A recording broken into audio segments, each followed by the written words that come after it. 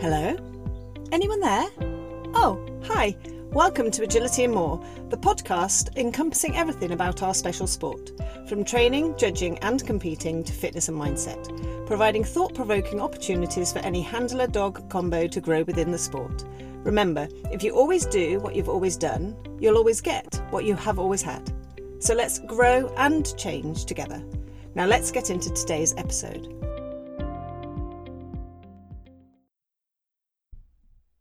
Today, we welcome Stuart Doughty to the podcast. Stuart is a full-time professional dog trainer specialising in agility. He is based in Worcestershire and runs both online and in-person training.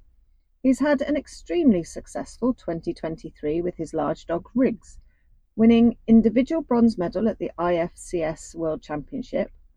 He then continued this success at IMCA PAWC, taking the individual gold and 2 team silver medals, making the team world champions for the large dogs. This was in the Netherlands in August 2023. We draw on this wealth of knowledge and experience to discuss agility start lines in today's episode. We did experience some technical issues recording the podcast, so apologies for this.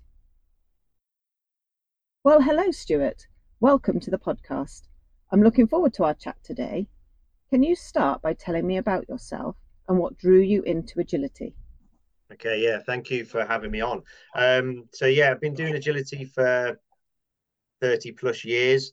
Started doing agility from my parents, actually. My parents did it originally, and we just got involved, obviously being traipsed around the country from show to show, and got involved in that. Had a little short break when I got started work and left school and started work, etc., and then got back into it a few years after, and I've been doing it ever since.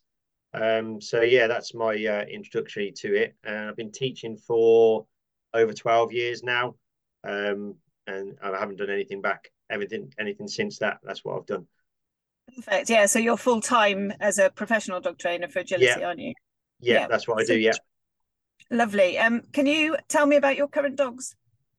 Yeah, so we've actually got 6 dogs here. 2 retired agility dogs, 1 Jack Russell Terrier that tried agility and didn't like it very much, so we don't do it at all. 2 competing dogs, 1 that Becky runs, and Riggs, my current competing dog, and then we've got a young 12-month-old puppy that's just making his way up. Link, yeah, he's making his way in through the pack as they do. If you can tell me your proudest moment in agility. Yes. Well, my proudest moment, I think, again, tough one because there's so many. When you've been doing it for so long, there's so many different things. But I think the proudest moment for me is last year doing the Team World Champions at IMCA PAWC over in the Netherlands. That's at the end of the day, then when we take this sport up, that's our ultimate goal, isn't it? To be the best of what we can do. Absolutely. Being world champions is the best is what we can do. So absolutely, that's the ultimate. So yeah. So that's that. Yeah. Congratulations on that one. So it's brilliant. So today we're going to have a chat about start line weights. So should we do that and start with the advantages or disadvantages of having one? Yeah, I find it hard to find any disadvantages of not having one. I really do. And I know it's tough for a lot of people out there. I get that, but I feel if you haven't got a solid or a dependable start line weight, then you're on the back foot from jump number 1. And then we know now that our dogs are getting faster and the courses are getting bigger and longer, so that we need as much of a head start as we can get on our dogs, I think. So yeah, I don't think there's a disadvantage of not having one. I think you need one, and all the advantages that go with it: the head start, the clean start space, you're confident when you're running, your dog's confident when they're running, and you've already got. Yeah, I can't see any disadvantages, any advantages. I'd just like to put it out there just in case. Yeah.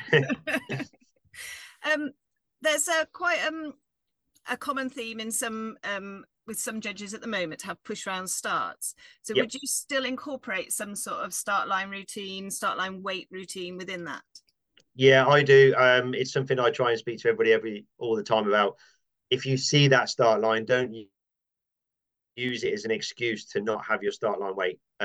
Even if it's only for a split second, 1 or 2 seconds, I would still put my dog into the position that I need to be in, settle down, But then I can take a deep breath and relax and get myself ready as well. So I would, yeah, I would still incorporate my start line routine into that. Probably not as long as I would do normally, but still Yeah. have one. Yeah, super. Yeah, absolutely. So when we're talking about rewarding our dogs to help teach them the start line weight in itself, the reinforcement, do you do that in place or do you do it in release, or how would you suggest that the reinforcement is? It depends on how far down the journey you are, I think. So for me, my start lines, I always reward in place at the very beginning, because I want the position and the area that my dog is in to be as valuable as possible. So if we're rewarding the release of that, then we're only rewarding them to accelerate. We're not rewarding them to settle down in the place that they need to be in the most. They need to be. It needs to be as valuable as possible, I think, the position they're in. Sure. And reward positioning, do you use sort of location specific markers sort of behind the dog, or so that you're sending them back to get something, or how do you sort of do that? Yeah, so I generally I lead out and come back and stand next to my dog, and I reward when I'm standing next to my dog. Initially, my position would always be the same, so always come back and reward the dog in position using food generally to start with. So it's all a little bit calmer, a little bit more relaxed. I don't very often reward the dog behind them to start with. Build up those sort of things as we go along. Sure, sure.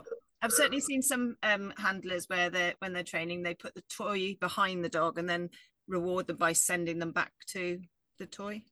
Yeah, I do that. I suppose I do that if we get in the further on down the line we get, when I'm trying to teach my dog a little bit more about not always focusing forward on the jump. Think about the job that we're trying to do. So it does come into it sometimes, the more advanced my dogs get. But when we're initially doing the basics, I want my dog just to be sort of focused on the position that I'm asking them to be in as much as possible, and find Sure. that as rewarding as possible. Yeah, yeah, definitely. So when we're talking about proofing the start line, what are your top tips for proofing the behaviors? So for me, the most thing that I do, to be honest, is I try and get as many distractions around the dog as possible. So from a proofing, I try not to worry about releasing them. I try and keep them in the position they are, and I get all the stuff in. So I add in equipment, I add in other dogs, I add in people, noises, all the bits and pieces I can possibly think of first, hoping that my dog stays in the position they can do while all that is going on. And then as they get better and better about, then I start to think about releasing them forward to where I need them to be next. Sure. Excellent. Super. So, as part of our podcast, we're doing a mindset moment in the middle of each sort of interview. And today we're going to be exploring your relationship with failure. Have you got any thoughts about failure and how to deal with it? Yeah, well, I mean, failure is a big thing in agility, I think. At any level, I think we come across it all the time. It's so hard. Um, and most people that know you, know me, will say that I seem to handle it quite well, but behind the scenes, I'm not as good as I make out to be all of the time. So That's all of us. yeah, it is a thing that I have to work on a lot. And I like to take, so like if I finish a training session or a run that hasn't quite gone as according to plan, I do need a bit of time on my own to figure that out, and take my time. And I generally try and work through and look at the positives that happen, as many positives as I can happen, and then I'll look at what happened, what didn't happen, or what went wrong after that. But I do need time out first. So when I know it comes up a lot, but when you leave the ring, when you've just done whatever you want to do, and I know people want to come and talk to you and they want to tell you how well or how bad it was, or all that sort of stuff, I like to take my time and just say, look, I need to go somewhere else, I need to walk away, and just give myself a few minutes just to process what's going to happen. And then I can come back and talk about it. After 5 minutes, I can go through whatever you wanted me to go through. But that initial space in between it not happening and happening, I need to just walk away and process what's just happened or not happened. Yeah, and a lot of people think of it as a learning loop. So if you can embrace the failure in the sense that look, as you say, look for the positives, Yeah. or take some time to sort of evaluate it. I mean, the phrase often bandied about is you either win or you learn, and I'm very much of the opinion you win and learn, or learn as well. And so I don't think there's any. Yes, we lose in a way because it's a competition, so we might not get our first place trophy and all that sort of stuff. So there is a loss in there, but I suppose it's your perception of what winning is. I always look at it from a show point of view or an event point of view. We're there doing the most amazing thing that we can ever do with our dogs. We're out in the fresh air with people that we like, doing the things that we want to do every weekend, and we don't have to worry about anything while we're there. So, all right, we might not have got that red rosette, but we still had 8 hours of amazing fun with our friends and our dogs. So yeah, 100%. And I think that's a perfect point to finish that little section on. So brilliant, excellent. Okay, so if we go back to thinking about our start lines, do you think there's ever a point that a dog can never learn to wait? Think so. I think it gets harder the more things that go on, or the longer that the longer we let things happen. I think most dogs can learn a start line wait. I think that it's the people that cause us more of the problems, because of we have, as people, we don't have very what's the word? We don't have patience, or as much patience as we need. And it's just sometimes you have to take yourself and your dog away from the whole situation and almost start from scratch. And if you're not looking, some people don't have, or don't feel like they don't have the time to do that. And that's where I think the gap is. Sometimes just take them away and start again. It doesn't matter. And that sort of leads us straight on to the next question, because sort of, if you've got an issue, would you advise actually withdrawing them from competition until you've got it resolved? Yeah, I try to speak that to everybody. I mean, you can do it while you're competing as well, but it's just going to mess everything. It's going to take so long and that whatever. And I think taking your dog out for 28 days, a month, or whatever that is, for the sake of another 6 years of competing, it doesn't even make it's only a second, really.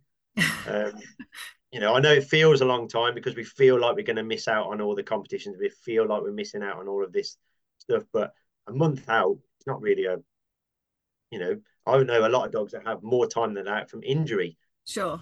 So taking your dog out to train something and be positive about it, it's got to be a better solution than arguing about it all the time. Yeah, definitely. I would advocate taking them out from competition as well. So yeah, 100%. It's the same as everything else. Whatever we're training, if you've got an issue, take them away from that. Yeah. Well, Secret's been out for 9 months now, so we've run a long-term journey. yeah, absolutely. So yeah. So when we think about problem solving, what are the key pointers that you would see that somebody's doing that would be a quick advice fix? The first thing that I see the most of is that, especially in competition, people are worried about resetting. And not going back to the start, if that makes sense. So if your dog creeps forward, takes the first jump, whatever, don't be afraid to go back and reset and refresh. Whereas most people tend to go, oh, they've released, I've got to run. So, and they go, and then the dog starts to learn that if they go early, we're going to run anyway. Yeah, definitely. Yeah. So I always try and get to people and say, like, if your dog moves out of the position that you want, you set it in, don't put it back. 100%. You don't have to run the course. You don't have to do it. And it's a consistency, isn't it? It's like saying, right, this is what I want, and I'm always going to want it. And there's nothing else. Yeah. I know money comes into it a little bit. We talk about things, people saying, oh, I paid money for the run and I want to get the most out of the run, but it's £5 or whatever it is. I know it sounds a lot, but it's £5, 30 seconds. Yeah. It's the most expensive £5 we ever paid. Yeah, exactly. So just stop and think about what you want, your end game. Sure. That's the difference. Brilliant. Excellent. So is there anything else that you'd like to add with start lines for our listeners? Yeah, I mean, we've covered it really. I think consistency is what you need, and try not to be pressured into doing things that you don't necessarily need or want to do when you're competing.